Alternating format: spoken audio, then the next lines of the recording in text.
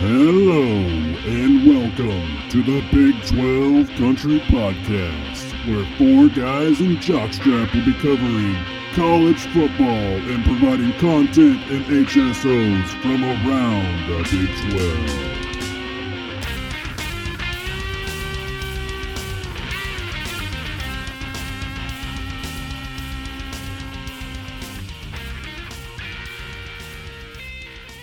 Guys, welcome back to the Big 12 Country Podcast. I'm your host, Corey, for the evening, and tonight we're being joined by Colin. Hey, guys. And Brady. Hey, guys.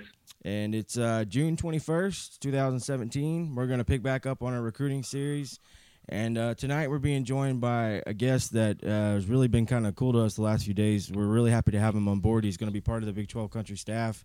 Say hi, Skyler. Hey, guys. How you doing? Thanks for having me on the show. No, thank you very much. We appreciate it. Real quickly, just to kind of this is kind of our first real big introduction to the West Virginia fan base. I have a feeling because we've had so many follows the last few weeks or so from them. Real quickly, Skyler's going to come on board with us. Who else from your staff or whatever is going to come on and help us and kind of explain what you guys are going to do? Yeah, John Stanley. He's pretty much our big web designer, graphic designer. At WNation.com. He's going to be coming over and helping doing some stuff with you guys as well. I'm the co-founder, the founder and co-owner of WNation.com. It's been a website for almost 3 years now, covering WVU sports. Originally just started out just to be football, and then we turned it into basketball, baseball, and now even soccer. So we're pretty much covering every angle of WVU sports, and we just recently started covering the West Virginia Black Bears, who are the single-A minor league baseball team for the Pirates. So we're expanding our coverage base a little bit, and we're just excited to be able to partner up with you guys. That's for sure. And you can follow us on Twitter at WVU Sports 247. Like our Facebook page, we pretty much found everywhere. Our podcast on Twitter, you can find it at Between the Ears. Awesome, and yeah, we really appreciate that because. You guys are you're gonna make us a lot better. You guys are obviously sources of information, but just the graphics and if you guys don't know the website we talked about coming out pretty soon, these guys are gonna make it look like a lot better, way better than anything I think we would have been able to pull off. So no offense, we're gonna try our best. That's for sure. No offense to our people on staff. No offense to Cullen. Yeah, but it's gonna end up being a lot better. So hey, who would have thought that two West Virginians would have been able to do something with technology? I ain't gonna lie, it's not the first place I would have looked. I ain't gonna lie. But I mean, it's the miracle that we even put this show together. So I get that, no problem at all. Okay, so this is probably going to be a lot of West Virginia fans, I'm assuming, first time for hearing us based on, and that's just looking at the numbers we've had from their shows in the past and the fact we haven't had that many followers.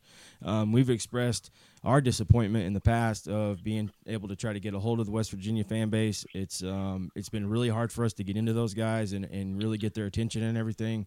Hasn't been something we've been able to do no matter what.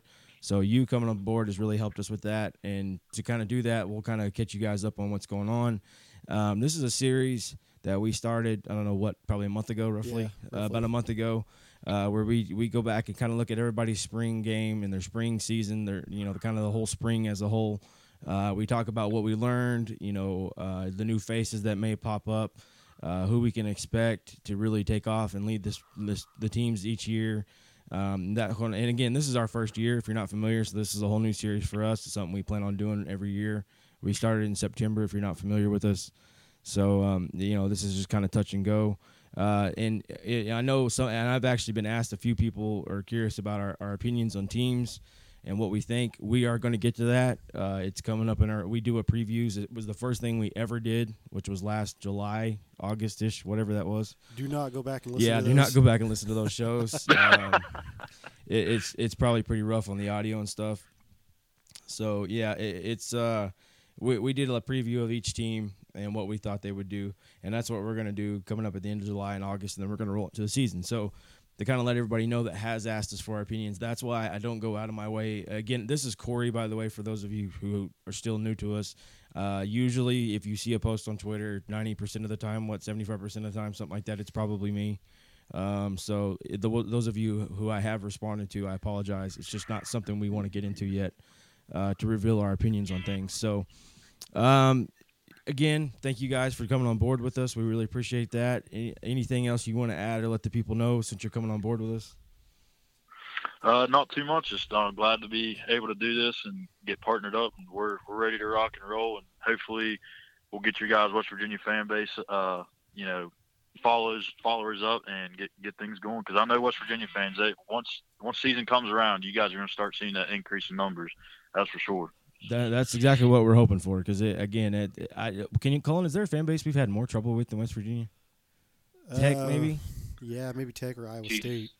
TCU. Oh yeah, definitely TCU. Yeah, TCU's been pretty low too. Well, and Skylar, the main reason we started this whole project was Corey, out of the blue, randomly texted us one day and was like, "We're starting a podcast." And I'm like, "Go buy your equipment." And we just felt like the Big 12 as a whole didn't have enough coverage from the media. I mean, you always have your schools like Oklahoma and Texas. They're getting all the coverage, while some of the smaller schools, the Kansas and Iowa States, Oklahoma States, those schools, West Virginia, for instance, around here, outside of when Oklahoma or OSU plays West Virginia, nobody really cares. And we don't really hear from them. Yeah, we don't really. I mean, we do because we're huge college football fans and we watch it. But like for instance, I've never been shy about telling people we're Oklahoma. We're in Oklahoma. Obviously, we grew up Oklahoma fans.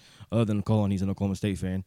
But we even knowing that, we still saw a void. I mean, obviously being an Oklahoma fan, we get a lot of coverage. I understand that, but it was upsetting to me to see the lack of coverage for the rest of the league. And so, I'm willing to put that aside, try to stay neutral, and really try to cover this league to the best of our ability, because I got tired of watching the Big 12 get slung through the mud. I mean, obviously this is a conference we grew up in, a little different for y'all, and care a lot about. And, just got tired of I got so sick of, by this point last year, of the Big 12 is on its deathbed and we're just waiting on it to die off. Like somebody just go put a bullet in its head and get it over with. And I just got so tired of that narrative. So I thought, even if it does die for now, we might as well try to cover it to the best of our ability. So that's kind of this whole project started. And that's the thing is, we haven't been in the Big 12 for all that long. I mean, I think this is year 6, maybe going into the Big 12. And, going back to that whole year when all the conference realignment was going on, everyone expected us to go to the SEC, actually, because everyone saw it as a fit. Everyone said, we're in the Southeast, technically. Everyone just thought, us playing teams like Florida, Alabama, Georgia, South Carolina, they'd be good for recruiting and everything. The only thing that lacked for us was the facilities at the time. Mm-hmm. We didn't have the facilities to get in, and we were, I think they said, two varsity sports shy of the requirement to get into the SEC. So that took us out of the SEC talk. We didn't want nothing to do with the Big Ten because we just felt we weren't a good fit for the Big Ten for some reason. Yeah. And then the ACC was actually probably the best fit for us geographically. We had Pitt, Syracuse, Louisville, all those Big East teams go to the ACC. Virginia Tech, Miami, old Big East teams go to the ACC. Well, that brought back so many Big East rivalries for us, but for some reason, the ACC has just always pushed us aside and had, wanted nothing to do with us. So we just said, screw it.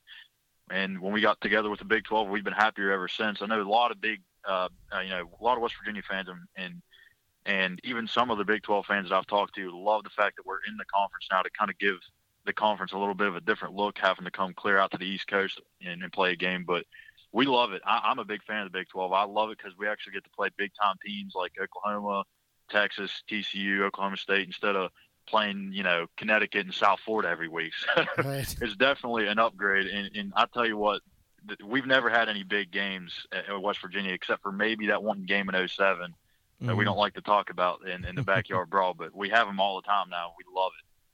Yeah, and I'll be honest, I'm glad you guys came too. It was something that when it first happened, I'll be honest, I wasn't so open to the idea. I thought, I'm glad we're glad they're coming. We're glad we get another team, but I'm not sure how this is going to work because, at the time it was geographic. It's just never going to work. And obviously there was no regional rivalries in this conference for you guys yet or anything like that. And then I think what really just automatically started changing opinions, if you'll think back to, I believe it was the 2012, the first year you guys were in the league, maybe 13, whatever year that was, when Landry Jones in Oklahoma came up there and there was that really close game. I know it kind of gave them a little bit of credibility in the conference. People are like, okay, these guys can compete, I know me personally, I've enjoyed playing you guys ever since. It's been fun to watch and all that. So, and again, like I was telling you off the air, I have learned a lot about the fan base and the standpoint that not that I never respected them, but I didn't understand how dedicated West Virginia fans were until we really started getting into this. And honestly, for the most part, pretty intelligent fans. There's we won't say his name, but there's a certain guy on Twitter, rather famous West Virginia fan that he throws haymakers off and just sees what sticks at the wall. But for the most part, talking to them online, there's been a lot of really educated fans. So it's really nice to see another fan base like that really cares about the sport and the game and the conference. And the other thing we were talking about the other day on the show was how much you guys, we were noticing how happy West Virginia and TCU fans were just in the last year or so about being part of the league, whereas there's other teams that are kind of like, whatever. And I think a lot of that has also to do with the money. Looking at the revenue, you guys have made a crap ton of money compared to what you guys were making in the Big East, especially in its last years as it was dying. So, real quickly, you want to talk about that and how much that's helped the program? Yeah, definitely. I mean, like I said, when we were getting ready to switch conferences, we were almost that team that didn't have a home for a second because we were nervous we almost thought we were going to be an independent school for a couple of years because we had no home to go to. ACC didn't want nothing to do with us. SEC didn't want nothing to do with us. We didn't want the Big Ten. So, I mean, there's only two other big, Power 5 schools or conferences left. Obviously, we're not going to get playing in the Pac-12. That's just not realistic. Yeah, that'd have been awesome. So the Big 12 was kind of like our only last resort, and they looked at us. And I'm not a huge guy on the expansion stuff, but all I know is somehow the two sides have got together and agreed. I think Oliver Luck had a big part to do with that. He being from the Texas area and being our athletic director at the time was huge for us to get into the Big 12. And then also having Dana Holgorsen, even as the head coach for the football team, he was here for a year before he moved to the Big 12. Yeah. I'm sure he had a big part into that. And honestly, if you look at where West Virginia is now, I'm not really sure if we would be the same, level of where we are in, athletics-wise as if we were to be in the Big East still or the American Conference or something like that because, like you said, the revenue is just absolutely crazy right now for us. I mean, we're getting, the facilities updated constantly now. It seems like, the Coliseum for basketball is being updated completely, getting a whole new facelift on it. It's going to look brand spanking new. The Milan Puskar Stadium is getting a brand new they got brand new turf last year. We got a new scoreboard being installed on the opposite end of the end zone this year. I mean, it's just constantly new stuff coming along. And I tell you what, we're loving it because it's almost like, throwing a poor kid millions of dollars and he has no idea what to do with it yet. So we're absolutely loving it. Plus, again, with the Big 12, we're getting more exposure than we've ever had. I mean, even talking about that year in 2007 where we were almost in the national championship, we did get a lot of exposure, but now that we're in the Big 12, it's almost every single week that we're getting some type of exposure, whether it be through ESPN or Fox Sports or something. We're getting that attention now that I wouldn't say we're an elite program by any means, but we're looked at as, I would believe, a program that's on its way up. We're trending upwards, I think, especially with Dana Holgorsen as the head coach. I think he's a great fit for us, which I'm sure we'll get into later on. But I just like the direction of the athletic program as a whole. I think basketball's in a good direction. Obviously, finishing second in the conference the last couple of years, you can't ever doubt a guy like Coach Huggins. So I think in baseball, we just made the tournament in baseball for the first time in 21 years. Yeah. So, I mean, us being able to get that revenue is just a big help for us. Yeah, and again, that's the number one thing I've noticed. The facilities, it's really paid off dividends, and again, it's such a big part of recruiting now. I mean, the bigger you can bring these kids in, and the bigger you can make their eyeballs get when they come in there and see everything. Especially if you're a school, you guys have won some Big East titles and things like that. If you're a school, say like Kansas or Iowa State, that's never really won anything as far as a major title or major conference title, at least in modern era. That the facilities are going to be everything for you because you're going to be able to say, look, we may not have the history, but look at what we're doing. We're making progress. So, anytime you can add that, that's a big deal for recruiting. And I hate to even say this, but like it was almost when we were in the Big East, towards the tail end of the Big East being in existence in football, it was almost kind of, to us as West Virginia fans, getting boring because we didn't have that big time game every year. Like I said, I mean, Pitt was like our one-time game of the year that was, I guess, the so-called game that you would circle on the schedule, but it wasn't. It was losing its power because Pitt was trending downwards, and we were like still hanging around where we are now. And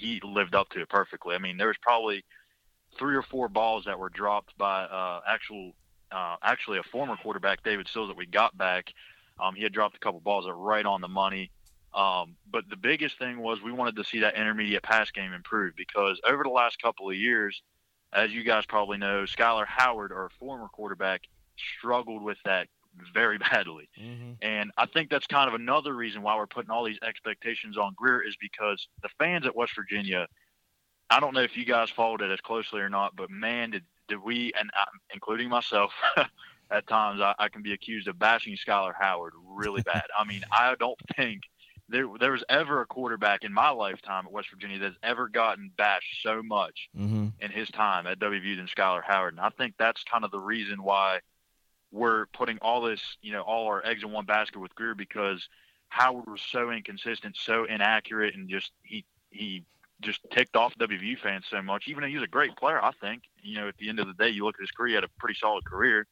But, when you go from a guy like Skyler Howard and your backup quarterback is William Crest, I mean, in the one play that William Crest got in against Missouri, he couldn't even get the ball out of his hand. So now you go from that to Will Grier, and now Jack Allison is going to be the guy that's going to follow him probably in the next 2 years, the Miami transfer. I mean, it's just like we want a complete 360. And, the thing with Grier, I think, too, is his vision and his IQ. He has a very high football IQ. I've talked to his dad several times. He lives down here in Charlotte, or used to live in Charlotte, North Carolina, head football coach. He comes from a good family, and he's going to do good things, I really think. And a lot of people have him as a dark horse for the Heisman. I don't know if I'd go that far just quite yet, but I'd like to see it. Yeah, and real quickly, it's funny you said that, talking about how hard they were. We actually said that, and we did see some of it, and even saw. And again, it was hard for us not being in. We were trying to get into the West Virginia circles. It was just kind of outside looking in.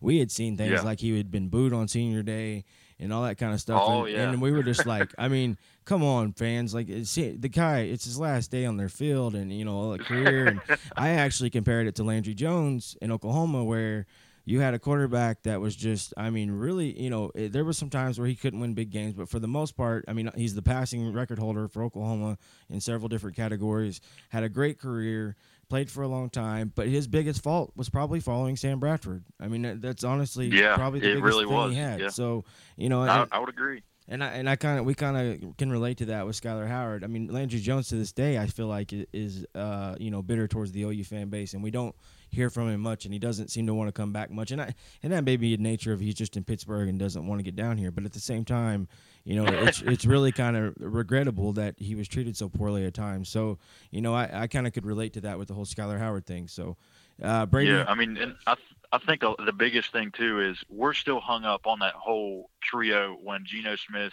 Tavon Austin, and Stedman Bailey were here, and how much the offense had so much firepower.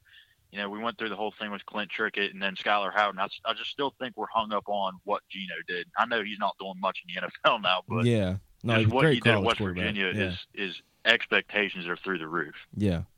Yeah, I remember seeing it after, I think it was, I can't remember what game it was, but there was some West Virginia fans basically throwing out death threats towards Skyler Howard, and I was like, Jesus Christ, man. Yeah, it got rough. I believe it actually was it the Oklahoma State loss? I believe it was. Yeah, it was the Oklahoma State loss, I believe. Yeah. No, I think that was it. But talking about Grier a little bit, what kind of want to know? You say you got all the eggs in one basket there. What's kind of your perception if he goes down? Who kind of steps in, and what's your confidence level in him? Well, let's hold our breath on that one, because if he goes down, the whole ship may go down, and I don't like to say it like that, but like I said, we got Jack Allison coming in, the Miami transfer, but he's got to sit out this upcoming season, and then he'll be eligible in 2018 to be playing three. He's got 3 years to play 3. Right now, the only other quarterback that's got any experience on the roster is Chris Chugunov, redshirt sophomore. He's got a cannon for an arm. He's a little lost in the offense right now, and it's kind of crazy because he's been here for 3 years. Actually, going back to not this past season, but 2015, the first year Skyler Howard was a starting quarterback. About halfway through the season, when things started hitting, hitting the fan, we had lost 4 straight games. There was some rumor that we were going to pull Chugunov's red shirt and throw him in as a starter over Howard, which obviously did not happen. But yeah, he's got a good arm. Chugunov does. He's really good with the deep ball. He's very accurate deep ball wise. He's just another quarterback that really seems to struggle in the intermediate and short passing games. And the only other quarterback that's left on the roster is David Israel, who's a junior college transfer who just transferred, I believe, maybe a month ago. We did have Cody Saunders, who was a 4-star quarterback out of Florida. He's now off the roster. He's somewhat retiring, kind of like how Clint Trickett did. He's got a really bad shoulder.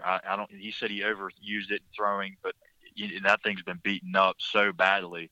One of the people who covers West Virginia, I cannot remember to say the life of me who said it, but they said that the team doctor talked to Cody Saunders and wondered how he even was able to throw a football. That's how bad his shoulder was. Yeah. So, now you're looking at, if Greer goes down, it's probably going to be Chugunov. And maybe, I'm not really sure, but William Crest is back. He was originally going to transfer out of the program, couldn't find anywhere to go, so he came back. Now he's a wide receiver, as is David Sills. So there's two guys that played quarterback before that are now receivers. So, I mean, they could maybe be your insurance, but I would assume it's going to be Chugunov.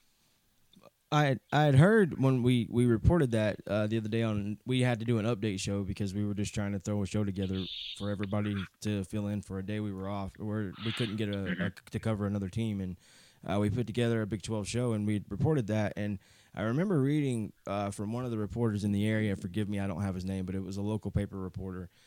He said that he thought there was a chance that quarterback could go play wide receiver or play another position. Is that in the cards, or is he definitely done?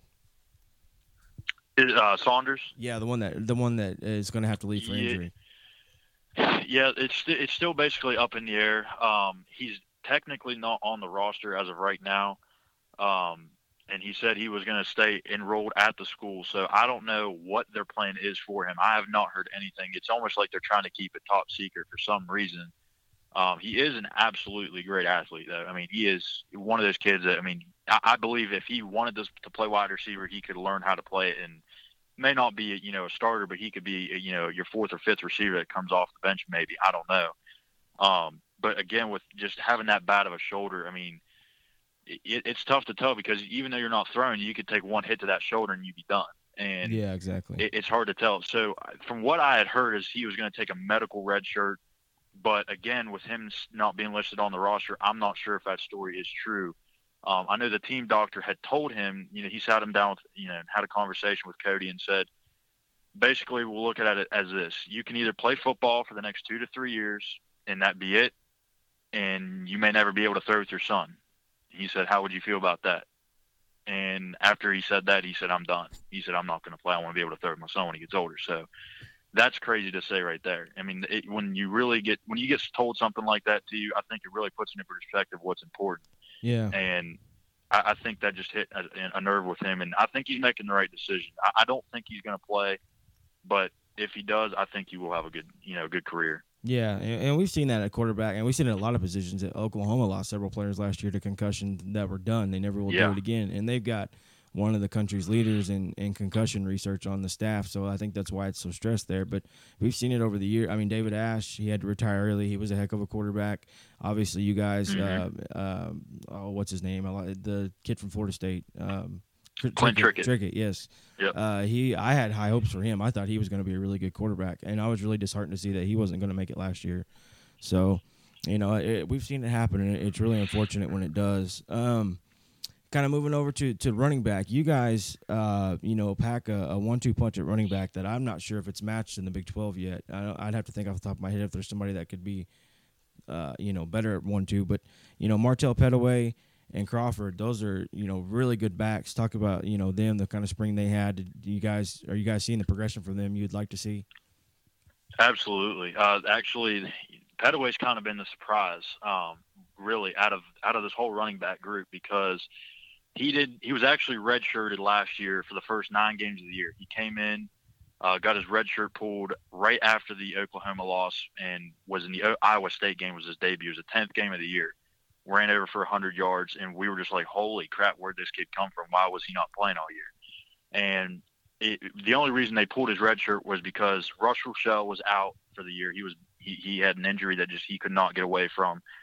Kennedy McCoy was banged up, and Crawford was even nursing an ankle at that point. So it was almost like we had no other option than to throw him in there running back, or maybe move Crest to running back.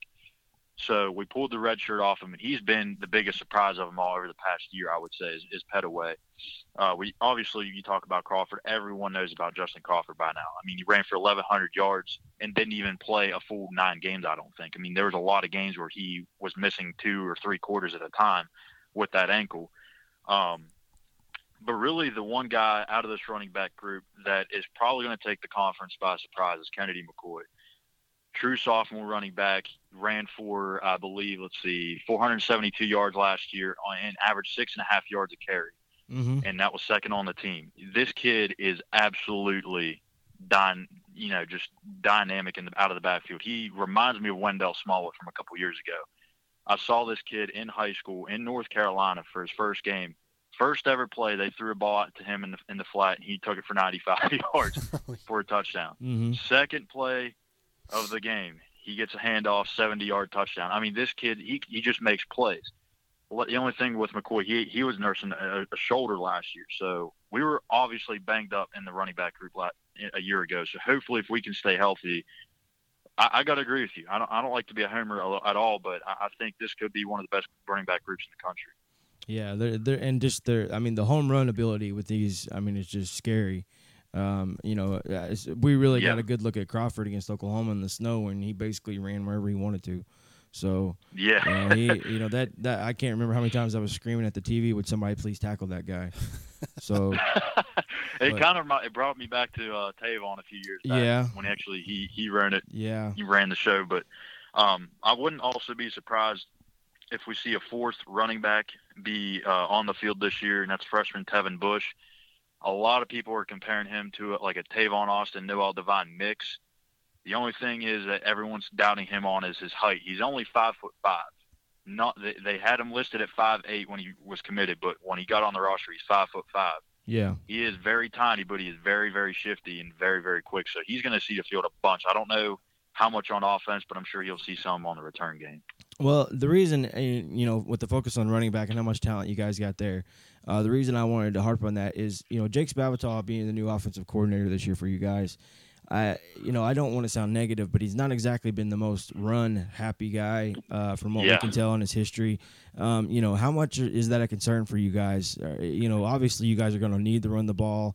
You're not going to win a Big 12 title if you can't run the ball. And obviously with the talent there, you guys have to run the ball. So, how much of a concern is that for you guys that maybe you may not at least get out the gate like you should when it comes to running the ball?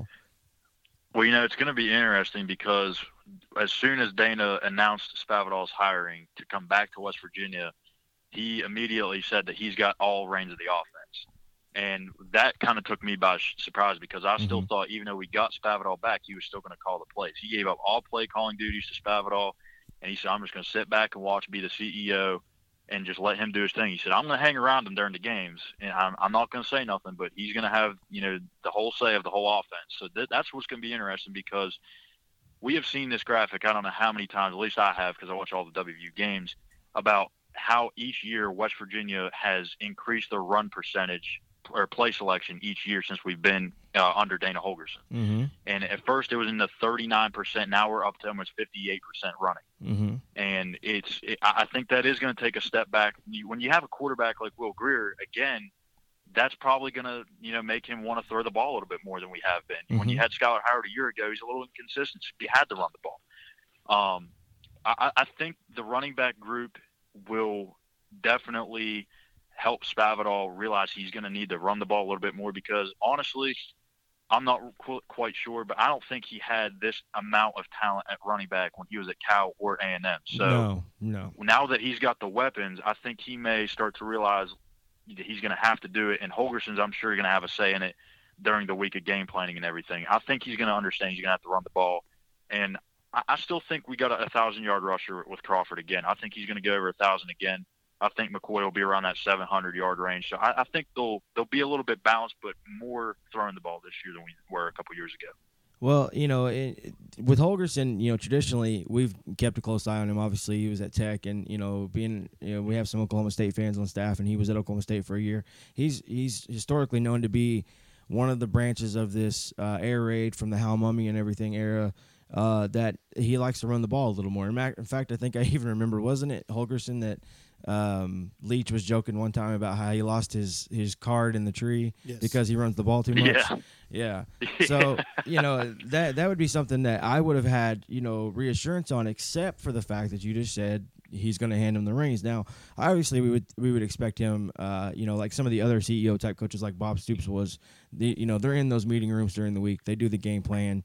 But when it comes to just straight up calling the plays, if you're going to let him go, you're going to let him go. So, that would be a bit of a concern for me. And another side of that too, that is going to be interesting is, offensive line. You guys took some really serious losses as far as talent that left. Yes. I mean, Tyler Orlowski, the center, And Adam Pankey, I mean, I don't forgive me for not having a ton of historic West Virginia knowledge, but I would think that's two of the better guys to ever suit up for you guys on the offensive line. So, that was a big one. You guys lost 3 starters, if I'm not mistaken. Tony Mateo also. So, I mean, talk about that. Did you guys see any progress in the spring? Any reassurance that you guys are going to be able to come back with the offensive line? Actually, I have to say I'm a little worried. I don't really know. That's the biggest thing about this team is we're really lacking experience in the trenches on both sides of the ball, both offensively and defensively. Offensively, you look at the one guy who's got the most experience, or 2 guys that have the most experience but have not played a whole bunch, is Kyle Bosch and Yodny Kajust. Yodny, it's hard to even say this, but I mean, he has been compared to so many great offensive linemen in the NFL by WVU coaches on the staff and everything, and the players. They say he's like one of those guys that you can just build on Madden and just create him to 99 on everything. I mean, that's how good Yodny Kajust is. He just cannot stay healthy. He tore his ACL first series of the year last year against Missouri. So if he can stay healthy, I think he's going to be a big piece to that offensive line at left tackle. You got Grant Lingefelder, who's going to probably be your starting left guard, who's got a lot of playing time as that second group that comes in to refresh the starters. Kyle Bosch, again, the Michigan transfer, this will be his 3rd year. He's played a bunch, but he's had a couple injuries that's kind of kept him from staying in at full game time. And then the 2 young guys that really have surprised a lot of people is Colton McKivitz at right tackle, who played a bunch last year. Actually won the starting job as a freshman over junior Marcel Lazard, who's now gone. He's looking really good at right tackle. They may bounce him back and forth from right to left, depending on, Kajust's situation. And then probably the biggest surprise of them all is center Matthew Jones. Matt Jones is, we talked about on our show Between the Ears of how big of a kid this is. I mean, Dana Holgerson said after the spring game that Tyler Orlowski was standing 5 feet away from him. He already forgot about Orlowski. That's how much he loves this Jones kid. He thinks that he thinks the world of Matt Jones, and he's only a redshirt sophomore. So he's got 3 years to build with Matt Jones, and I think him and Greer have a good connection right now. I think them 2 are going to be the catalyst of this offense, honestly. And I know we could talk about skill guys all day, but it starts up front.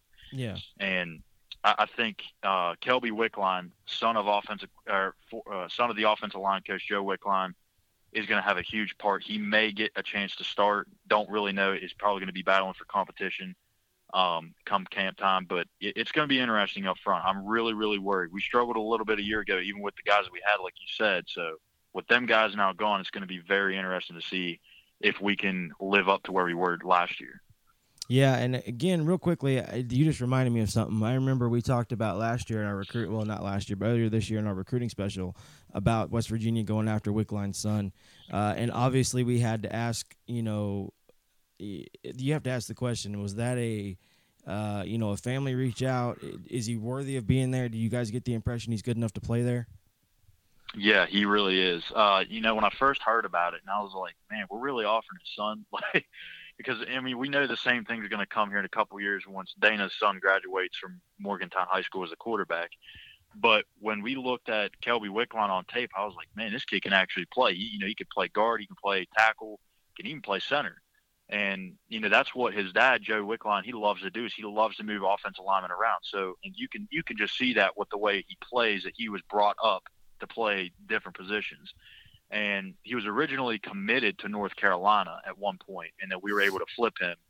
So I think the world of this kid. I think he's going to be a big piece in being able to play different positions up front for this offense. I don't know if he's ever going to be an NFL type guy, but he's definitely going to be a guy that can come in here and start a lot of games for us. Good, that's good to hear.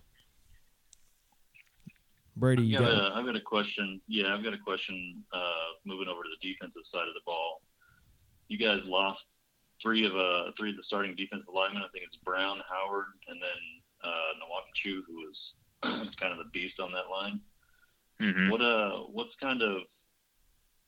the D line going to look like this year, and kind of what's your confidence level in that unit? It's going to be kind of one of those units that's going to be kind of pieced together, fabricated, I guess you could say.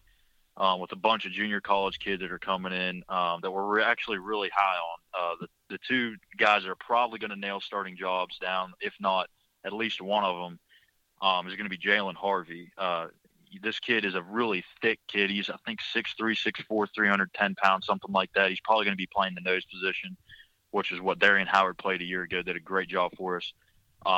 Jalen Harvey, he's just a big, thick kid. He's not going to be your pass rusher by any means, but he's definitely going to be able to stop the run and help get, the linebackers. And when you play that 3-3-5 defense, you've got to have some push up front, because those linebackers have to come down and make plays, because you don't have as many guys on the D-line as other teams do with 4-down linemen. Ezekiel Rose is another junior college kid. He was actually on Last Chance U, East Mississippi. Great kid. He's 6'3", 230 they have him listed at right now. He looks a little bit bigger than that, but he's really quick for his size. So I think those two guys are going to be guys to look out for. And then you got two guys coming back from last year who were true freshmen, Adam Schuler and Reese Donahue, that are big kids as well, 6'4", 6'5", each 270, 280, that can get to the quarterback. Schuler's probably going to be the guy on the line that you're going to have to watch out for. I think he's going to be the leading sack artist. But definitely, anytime you lose the whole starting defensive lineman, that's going to be a concern. I mean, Wachuku was a big piece into that 3-3-5 defense for the last 4 or 5 years. Not having him there for the first time is going to be a little different. Yeah, I agree. Kind of studying, go up and down your defense. One thing I said last year, many times last season, and I guess the West Virginia fans probably wouldn't have gotten a chance to hear it yet, but my opinion, the defense was as good as it was because it was a good storm of older, mature guys that knew their roles, knew what they needed to do. You guys had a lot of experience return. They really knew how to play that 3-3-5. Also a combination of a couple years of finally being in this league and understanding how to react to these offenses. I felt like it was a really good, storm of a perfect situation. That said, you guys lose a lot of key players this year, and, kind of looking at the linebackers, you guys are going to, I'm not sure exactly how you say Arndt, I think is how you say his last name. Yeah, Justin Arndt. Arndt and Sean Walters, at linebacker, that's another area where, you guys are you're gonna lose, some key players, but on the plus side, you do get back 6 of your 8 guys that were kind of key players in this situation. So, what do you expect the linebackers to look like who, in my opinion, play a really key role in this defense and how it performs, because they do kind of have to be all over the field? Yeah, the linebacking core, after the spring game, we were actually semi-okay with it. It wasn't anything great, wasn't too bad. It was just kind of average. The big thing right now that's kind of hanging around the program is the concern of David Long. He was probably our best linebacker last year as a redshirt freshman. I think he either led the team in tackles or he was dang near close. And right now the word is he's got an injury that may be season ending, and that could definitely hurt this team, especially defensively, not having him out there. So we haven't heard a word yet on whether the injury is true. It's just a rumor that's going around. I do know a player that's on the team, and I'm not even allowed to ask him if it's true or not, because then I could get him in trouble. So I basically kind of have to wait to find out from the university if he actually is hurt or not. So if he's hurt, that's going to definitely sting. David Long is probably the best pure tackler on this team. It's not even close. Yeah. The next big guy on this team at linebacker is probably Rasheed Benton, 5th-year senior. He's been around the program a lot. He's just a true leader. He's the voice in that defense, and he's going to have to step up and make big plays if that Long injury does happen to be true. Xavier Preston is another 4th-year senior who's been in the program for 4 years and we thought was going to play as a true freshman, maybe even start. But for some reason, he's just not been able to get on the field. Don't know if it's with grades or if it's just with performance in practice. But for some reason, he's just not been able to get on the field. And we hope that this could be the year for Xavier Preston. I mean, he has been kind of roadblocked almost at the position, because he sat behind Nick Kwiatkowski for a couple of years. Now he's sitting behind Rasheed Benton. So it's kind of been tough for him to get in there. So I'm hoping we get to see him a little bit. And we have a couple of young guys too, Logan Timmons and Zach Sandwich, who we hope can get some playing time.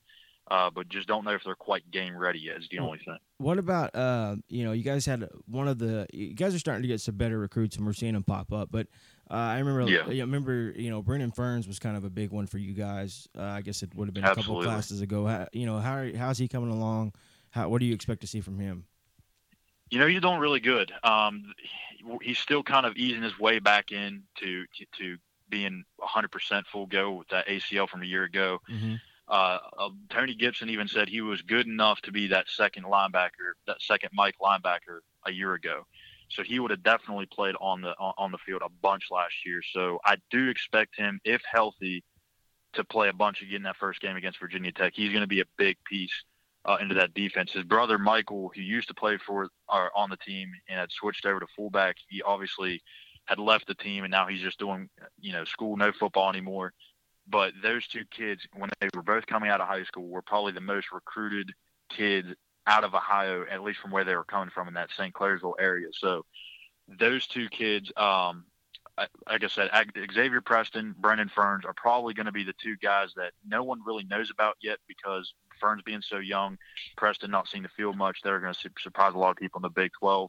And then also fifth-year linebacker too, Hadari Christian, another guy we thought we'd see the field a lot more by now, but just has for some reason not.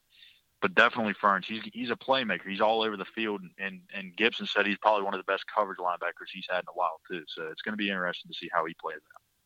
Yeah, kind of moving over to defensive back, you guys, obviously had some losses, and how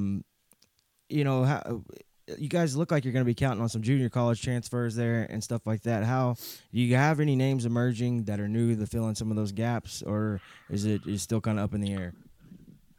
It's really still up in the air, but there is a couple guys back from last year's team that are kind of my rising stars, I guess you would say, and that's Toyus Avery and Elijah Battle. Elijah Battle was probably going to be the guy that is going to be this year's Rasul Douglas, mm-hmm. where he played a little bit in his junior year, and then his senior year, I think he's going to explode. I think Battle's going to do the same exact thing. Toyus Avery, he's a guy that we got from junior college last year. He's got 3 years of eligibility, so he's got one more year after this year. I think he's going to have a huge part in that defensive back room. But then again, we also had the Syracuse transfer, Corey Winfield, but we just found out 2 days ago that he had actually got arrested for a DUI. So I don't know the situation on Winfield right now. Don't know if he's going to be kicked off the team or suspended. We had the same situation 2 years ago with Adam Pankey. He got arrested for a DUI and was only suspended the first 2 games. So it's almost kind of a wait-and-see situation with Winfield. If he is eligible to play and stays on the team, look for Winfield to probably be your lockdown guy on the outside. I think he's going to help control, or at least try and control, some of these big-time receivers in the conference. I remember seeing Battle a few times last year really make some athletic-looking plays, so I'm really excited to see what he does. It looks like a heck of an athlete back there. Yeah, he definitely is. I mean, and even when we go to the safeties, a lot of people talk about Kaiser White, obviously the youngest of the 3 White brothers, mm-hmm. definitely a hard-hitting kid. He kind of reminds a lot of people of Carl Joseph almost.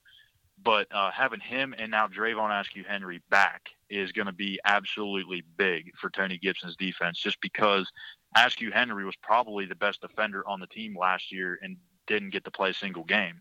Mm-hmm. So having Askew-Henry back and Kaiser White back is going to be definitely a huge tandem back there, almost what we had with Joseph and Dylan a few years ago. Well, one thing I really noticed about White, too, that really impressed me, and again, this can be said about a lot of the guys in the secondary, and it almost has to be as a condition of that defense and how it works.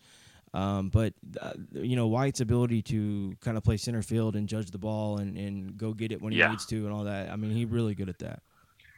Yeah, definitely. His coverage skills are probably the best by far on the defense. I mean, he's played so much football. I mean, it sucks we only get him for 2 years. I wish we would have had all these White brothers straight out of high school and had them for 4 years. But I'm telling you, it's one athletic family.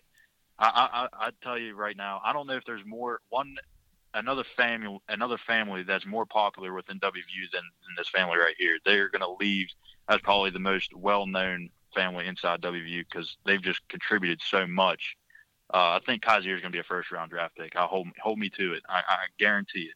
Yeah, I was really impressed. Put it on the board. He was really athletic, really impressive. I mean, just all around. I'm really curious to see what kind of year he has this year. We kind of apologize. We kind of missed over the wide receivers. We had a few questions, and we skipped over. Brady's got one for you real quick. Okay. I don't really have much of a question on the current roster. I mean, you guys got Gibson coming back, and I think he's going to be kind of the main guy there. But I had a question about a recruit that I remember seeing back in 16, Steven Smothers, I think is who it was. It was like he was a 4-star kid, so pretty high recruit. I haven't seen anything on him lately. Is he still with the program, or is he? I don't know. I'm just curious to where he's at. That he actually he had gotten released from the program, I believe it was 2 to 3 weeks ago. Him and Dante Angus, an offensive lineman, both struggle with academics. Angus was a big-time offensive lineman, came out of Philly. I think he was like 6'8", 350. I mean, he was just ginormous. Both really struggled with grades, and it was back in the spring game. Dana had said something about they'd asked him about Steven Smothers, and basically he just kept ignoring the question the whole time, and he just said, I want to talk about the players that can play football right now. I want to talk about the football players that can play football. So you kind of had gotten the feeling that something was wrong with Smothers, especially last year. When you look at the kid on his high school tape, I mean, let's be honest. West Virginia fans, anytime you see something like that on tape, you immediately think Tavon Austin. And when a guy like that comes here, you expect him to play freshman year. And then when he gets redshirted, I mean, something that's kind of like a red flag right there. Something's going on. So it was kind of expected throughout all last year. There was even rumors of him maybe transferring to a junior college instead. But, yeah, he did get released from the program. He's no longer with the team. And it's going to be a battle at wide receiver. I mean, it really is because, I mean, coming back, you got Karan White, you got Gary Jennings, Javon Durant, and that's basically all the production you have coming back. You lost Nikhil Short, Shelton Gibson to the NFL, so having those two guys gone, your top two productive players at the position, gone from a year ago with a new quarterback, it's going to be a whole new process of getting all this chemistry going again. Yeah, you guys, I was real impressed with White, a little bit we got to see of him. Durant, he made one of the most impressive catches I've ever seen. I mean, we talked about that. We talked about that last year. What was it? TCU? Was that the game? Yeah. I mean, that catch was just unreal. I still am not sure how he hung onto that ball. But, what are your expectations for that? Is he a guy that is just kind of a poof and, we won't see much else out of him? Or do you actually think he could step up and continue making plays? Well, it's hard to tell because his first ever catch at West Virginia was a touchdown. It was a 55-yard bomb from Howard against Georgia Southern. I know it's Georgia Southern, but still. He went up for that ball, and it was the most impressive catch I've ever seen for a first kid's touchdown at WVU I've ever seen. And as soon as he made that catch, it was all over Twitter. Durant's going to be great. He's going to be great. He's going to be great. Mm-hmm. And ever since, he's just kind of been, we don't know. We still don't know. He's definitely got the talent. Dana has said over the last 3 years he's the best wide receiver in the core. I mean, he's been saying it. And the thing is, we just have not got him the ball for whatever reason. I think part of that may have been with Skylar Howard. Part of it may have been the play selection. I don't know. But we saw it about halfway through the year last year. Dana had said in his midweek press conference that we need to get the ball to Durant.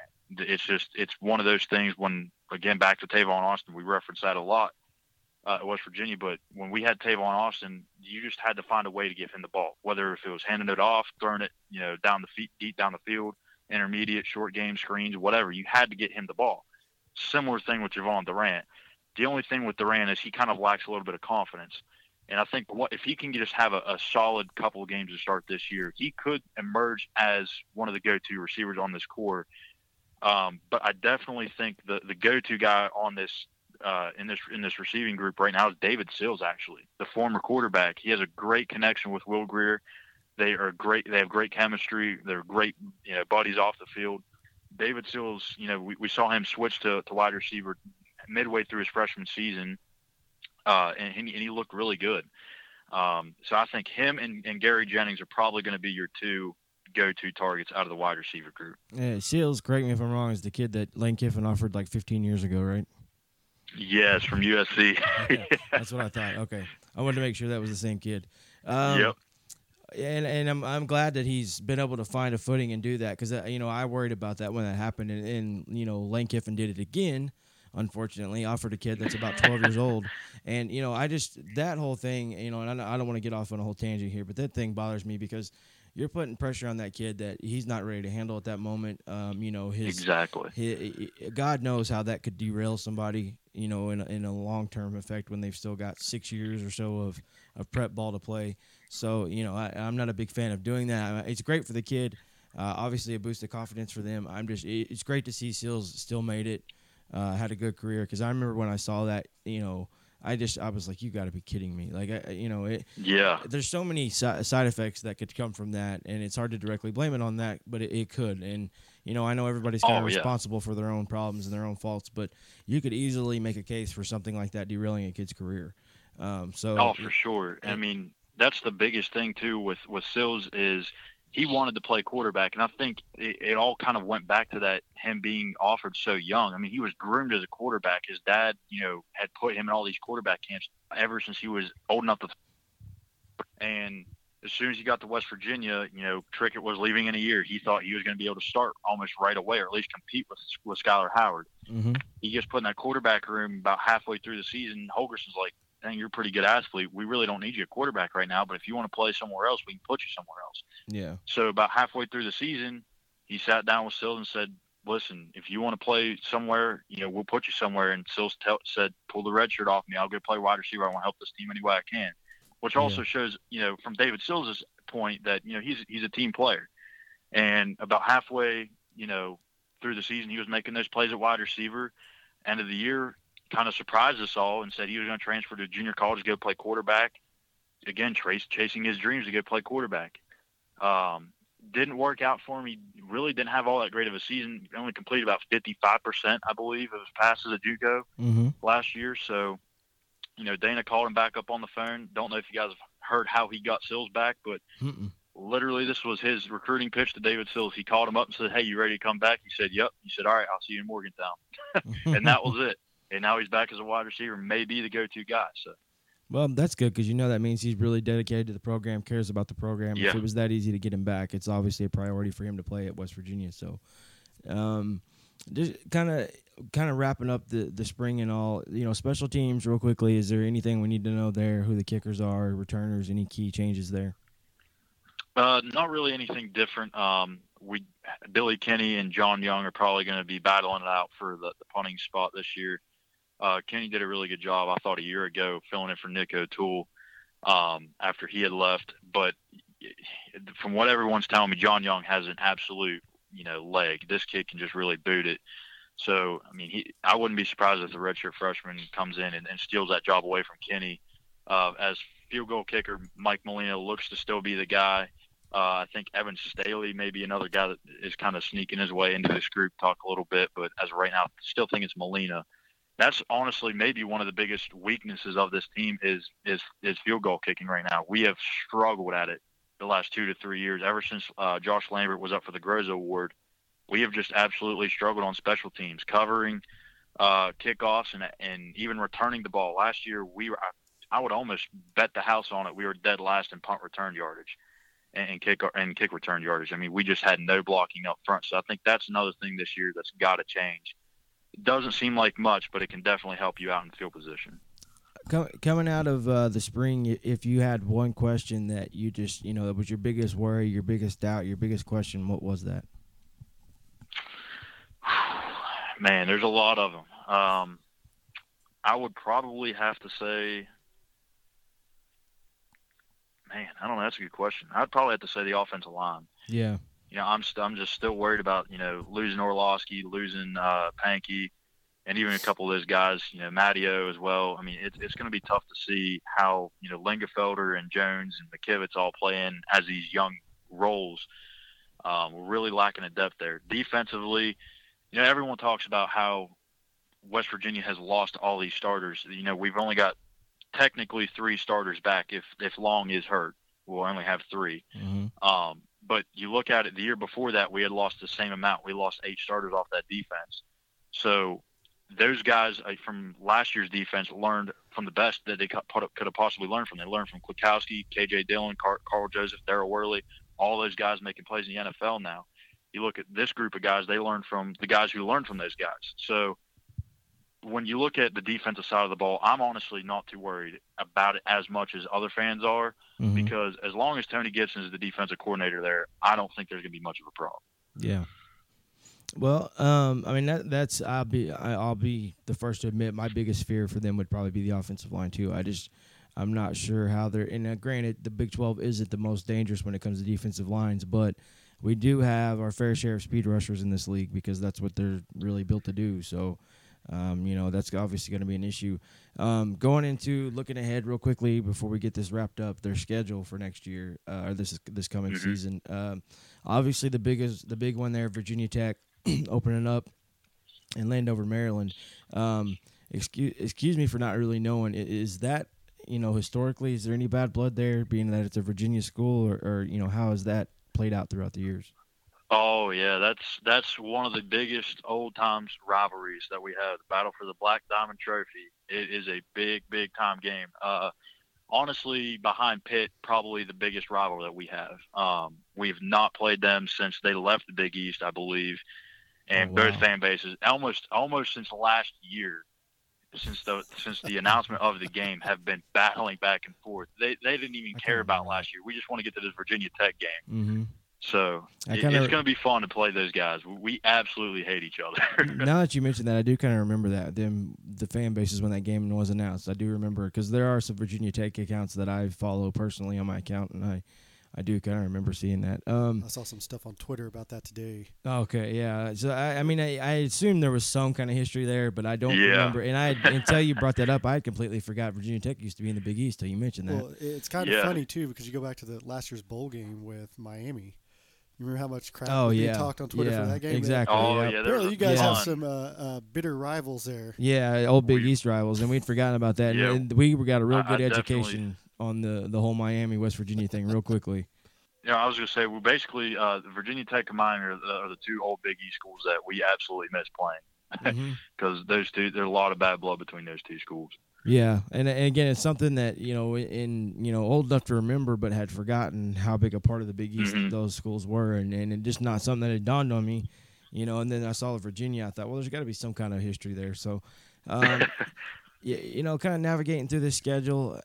I wouldn't say, last year's you guys had a lot of talk about how tough your schedule was. This year you do get quite a few good teams at home. You get, obviously we don't know how good Texas is going to be, but everybody's expecting them to be better. Iowa State, I still say, we've talked about this on other shows. People are going to underestimate them early. If their playmakers can live up to potential, they are going to have some firepower that we haven't seen from Iowa State in several years. So that's going to be I agree with you. Obviously, Oklahoma State, going back to what they did to you guys last year, I would imagine that's going to be one that, there's going to be some history there. You guys wanting to win that game. Obviously, it's going to be a big game just in general for you. Kansas, where, looking at the schedule, where do you feel like the biggest pitfalls are or the possible trip-ups? To me, I think Iowa State is a key one because it falls between Oklahoma State and Texas, and that can be kind of a trap game for you guys. Yeah, I agree. I think Iowa State could be one of those trap games. Honestly, I'll be straight with you. I think we start off really hot. I think if we can beat Virginia Tech, I think we can go on a little bit of a roll. The first half of our schedule, to me, is almost, well, I wouldn't say a cakewalk, but it's a lot easier than the back half. Yeah. You got Virginia Tech, East Carolina, Delaware State. Kansas is your first Big 12 game. It's on the road, but no disrespect to the Kansas fans out there, but it's Kansas. Mm-hmm. And, TCU, everyone's high on TCU this year for some reason. I don't know why. I'm still not really high on them. I still think they're a 7-8 win team. I think they're another year away from being back to what they were. I think we can go down and beat TCU. We've had Texas Tech number almost pretty much since we've joined the conference. So I think we start out 6-0. I'll be straight with you. And then I think we drop 2 in a row to Baylor and Oklahoma State. Baylor is a team where the home team wins every year. Ever since we've been in the conference, whoever is the home team in this game has won the game. We've never lost at home to Baylor. We've never won at Baylor. So I think that trend is going to continue to happen. We just, for some reason, cannot win down at McLean Stadium. Oklahoma State, they've had our number. It's just one of those things we just can't figure it out. I love Mason Rudolph. He's a hell of a quarterback. They got James Washington. They've got a lot of pieces. They're my preseason Big 12 champion right now. They were again a year ago, last year too. So I'm high on the Cowboys. I think they beat us. And the only other game I see us losing is Oklahoma. Just a team we have not beaten since we've joined the conference, and I'm not going to ever pick us to win that until we actually win a game. So join the club. As of right now, I have us going 9-3. I have us going 9-3, give or take a game here and there. Maybe a play doesn't go our way, we may end up a little bit worse, a little bit better. I'm not really sure, but I have our 3 losses being Baylor, Oklahoma State, and Oklahoma. Well, and if you guys can get by West Virginia, you're right. You guys do have a schedule that kind of sets up for you at least till you get to roughly mid-October. And that's good because again, you're going to have some young players stepping in.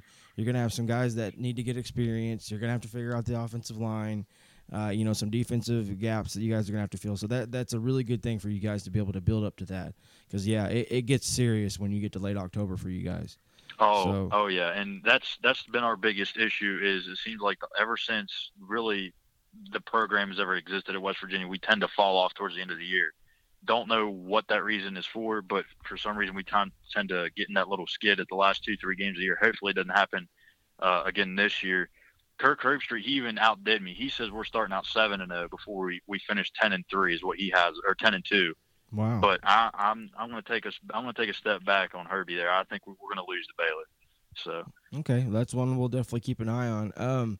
I apologize this thing went as long as it did. I know I told you it'd probably be a little quicker. I appreciate you hanging in there with us, and thank you to the West Virginia fans for following us and getting in and starting to look at what we're doing. Hang in there with us. You guys will get to see what we're about pretty soon. Before we get out of here, is there anything left you want to throw out there that we didn't get to? And if not, go ahead and tell everybody again where they can find you. Yeah, as far as anything else, I don't believe so. I think we pretty much hit every base of the team. Just kind of look out for like you said earlier in the show how it's going to pan out on the offensive side with Spavital and Holgorsen. Is Holgorsen going to let him call the plays all year long? There may be a point where he hits a boiling point and says, no, I'm going to take the plays over. So that's going to be interesting to see. I really don't know if he's going to be able to go the whole year. I think he's not used to that. So we'll see on that. But, again, thank you guys for having me on. I definitely appreciate it. I've looked forward to this for, the last few days since we announced it coming out. So I definitely thank you guys for allowing me and John Stanley to come onto the team here, and definitely go follow us on Twitter at WVSports247. Like our Facebook page, it's just WVNation.com, and then also give WVNation.com's radio podcast a follow on Twitter as well at Between the Ears. And then if you really want to get deep into WVU recruiting, you can follow our recruiting account that we cover. It's nothing but recruiting. It's at DVN Recruiting, and we pretty much stay up to date on that stuff every single day. So definitely glad to have to be on the show, and hopefully we'll be able to do this again. Oh yeah, definitely. We'll be calling you. And yeah, we very much appreciate you guys being on staff with us. I mean, you guys are gonna really help us a lot. Really looking forward to working with you guys. Brady, Colin, you guys got anything else you want to talk to him about before we let him go? No, I think you guys did a really good job of covering it. Brady, you got anything? Yeah, no, I'm the same way, man. I just look forward to working with you guys in the future. Yeah, we'll definitely be calling you, and again, anytime we can get you guys input on West Virginia, we'll definitely be having you on the show and all that. And appreciate your patience with us. We obviously had to go do little things a little different tonight in this mic. I hear the pops. I don't have my normal setup or pop filter, so I hear the pops. I apologize for all that. I appreciate you hanging in there with that situation. So I guess if you're good on your end, we'll talk to you here pretty soon. All right, guys. Thank you very much. Have a good one. You too, man. Thanks. Take it easy. Good. Okay. All right, guys. Obviously that was Skylar Callahan there from WVU Sports 247, and obviously several other accounts. I didn't realize he operated that many accounts. And Big 12 country. And part of Big 12 country. Yeah, I guess we should say that. So just real quickly, you guys' thoughts on anything we learned or thought was interesting? Brady? For me, kind of, I guess, one of the big things was towards the end where he thinks they're going to lose against Baylor. I'm of a bit different opinion there. I see that game going a little different, but I mean, he brings up a good point. They've never won. Either team has ever beat the other at home, so that's definitely a good point. But I just think that West Virginia is going to be a little ahead of Baylor this year in where they're at. And then, the O-line, I think whenever he mentioned that being kind of the biggest weakness this year, I kind of agree with him. You lose that kind of experience on the offensive line. It could, especially early on in the season. He talked about getting off to a hot start, but early on in the season, with that Virginia Tech game, that could be a real struggle trying to get those guys lined out to be ready for that game and be in sync, be able to open up lanes and pass protect well. Well, yeah, and in reference to the Baylor game, anything you obviously have to consider with West Virginia is travel. You got to consider that being a factor anytime they got to go on the road in this league. And, if you look at the schedule, you got October 7th, they got to go to Fort Worth. Then they go back home to play Tech. Then they got to go back to Waco to play Baylor again. So, that's a lot of travel in just a few weeks there. That's one thing you do have to take in consideration with them on the road, too, where, it might be someplace they get tripped up that you wouldn't think normally, on a neutral field would happen to them. But when you got to factor that much travel into things. Well, it's basically they're going to the equivalent of Ames every one of their away games. We always talk about the Iowa State's a trip-up game for Big 12 schools, but it's typically because that's kind of the farthest road game they're going to have that season. Mm-hmm. You throw in the weather as well, but, I mean, every one of their road games are a long ways away. Yeah. Yeah. Yeah, so that could be part of the mentality there, and it's a bad thing for West Virginia, but you've got to assume that there's going to be a road game that they get tripped up on, whether it's fatigue or whatever, that you just don't see coming about every season. So, and they're building the depth. Depth was obviously a huge concern with this team early on in the conference. They've gotten a lot better at that. You're seeing the depth. They're being able to fight the fight throughout the season. Again, they're late. They've kind of tailed off, and I don't know necessarily that that's just them. I think also that's the nature of the schedule. They've had some really heavyweight games late in the year, the last few years. I mean, obviously the Oklahoma one last year and stuff like that. So, they've had some rough contests late in the year for them that they've had to deal with. So I don't necessarily know that it's just them fatiguing and wearing out, but also it could be. I mean, they're going to obviously travel more than anybody else in the league, so throughout a season. So, we'll have to see how that continues to play out for them. Anything else we need to cover before we get out of here? I mean, we really got a lot of information there. That was a really good show. I was impressed with his knowledge on that. It was kind of nice to have the insider feed there. Well, it's nice when somebody knows that much about a team, and we don't have to carry the weight. So, Brady, you got anything else you want to add in there? Nope. Okay. Well, again, guys, we thank you for joining us. This was a great show. We really enjoyed it. This is again kind of our introduction to you as a fan base. For you West Virginia folks, we love having you. Tell your friends about us if you like the show. A website again will be up soon. We're working on it. I would expect weeks from now at some point it'll be up, and we're obviously going to be using your people to help us get that up. So, any other news and notes we need to get to before we get out of here? You had the Lincoln Riley contract, but I don't know if that's how pertinent that is to West Virginia. Yeah, it's not. I mean, if this was a regular show, we might talk about that a little more. But yeah, also coming up as far as what we got coming up Sunday, we got Texas. Yes. With Taylor, we're going to be doing that. So that'll be the Texas show. We're still locking down the Kansas and Oklahoma State. Hopefully, we know something the next day or two, or I'm going to have to go crazy and start digging through people to try to find somebody to do it. But. So that'll be coming up again. We'll have the end of July. We'll get into our analysis of each team, our previews. Between now and then, I would imagine probably just more news and notes of the league. Media Days is going to fall in there, so we'll be discussing Media Days and somewhat nationally too. We're going to start getting into discussing some of the national picture and all that too. So, anything else before we get out of here? Should do it. All right, guys. Well, if that's it, until next time, everybody say bye. See you guys. See ya.